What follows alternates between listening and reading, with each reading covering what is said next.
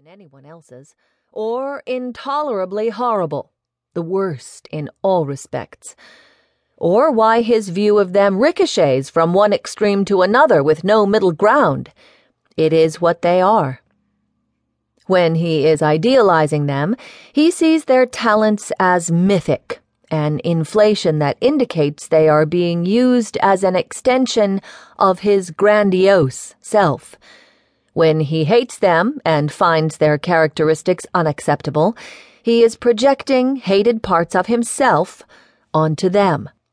Whether idealizing or denigrating, he is entirely unaware that what he sees is a projection and that his views are laying a horrible burden on his child. It is uncanny to observe how early the process of projection begins. Before the child is conceived, roles are already assigned in the narcissist's mind to the flesh of his flesh.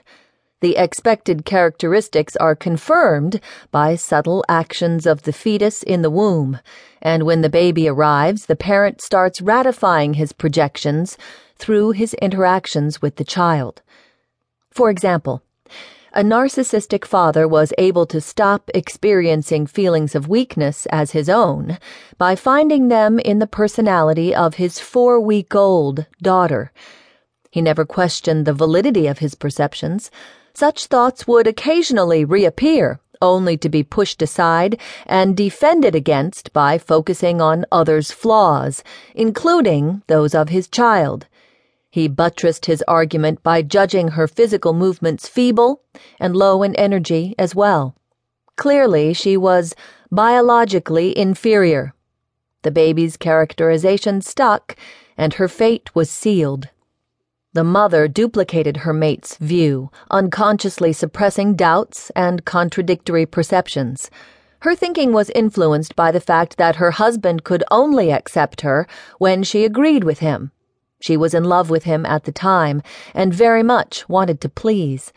It is worth noting that a person who marries a narcissist often does so to augment low self-esteem by amalgamating his or her ego with that of one who radiates greatness. They are excessively threatened by their mate's potential rejection and will readily give the required responses. This child grew up according to parental blueprint. She became an overly compliant person, often turning to her narcissistic father to make her decisions. She took up her mother's profession and her mother's submissive role as the appropriate way to express femaleness and to relate to men. In doing so, she assumed the role that her narcissistic father could accept in a woman.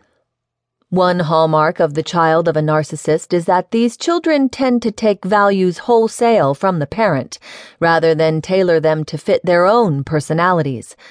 Narcissists appreciate carbon copy children, since any change or difference from their prototype is experienced as a criticism.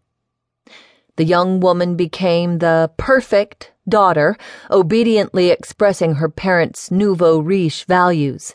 She played tennis, took sailing lessons, spoke French, and summered in Europe.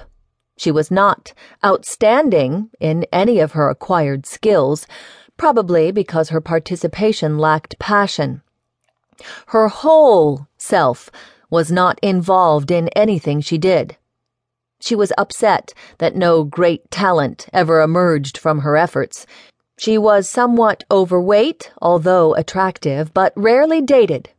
None of the young men she encountered could measure up to her dad. Still, she was remarkably agreeable, always smiling and nodding, suspiciously free of malice. In fact, she was rather boring. Inexplicably, this paragon of pleasantness came to be troubled by mounting feelings of rage. She was confused. Why should she be angry if all was so perfect in her world? She had never perceived anything damaging in the pressures placed upon her to become a polished showpiece. Such thoughts were taboo. Her rage became uncontrollable. It took the form of world destruction fears, in which everything was going to be blown up in a nuclear holocaust. This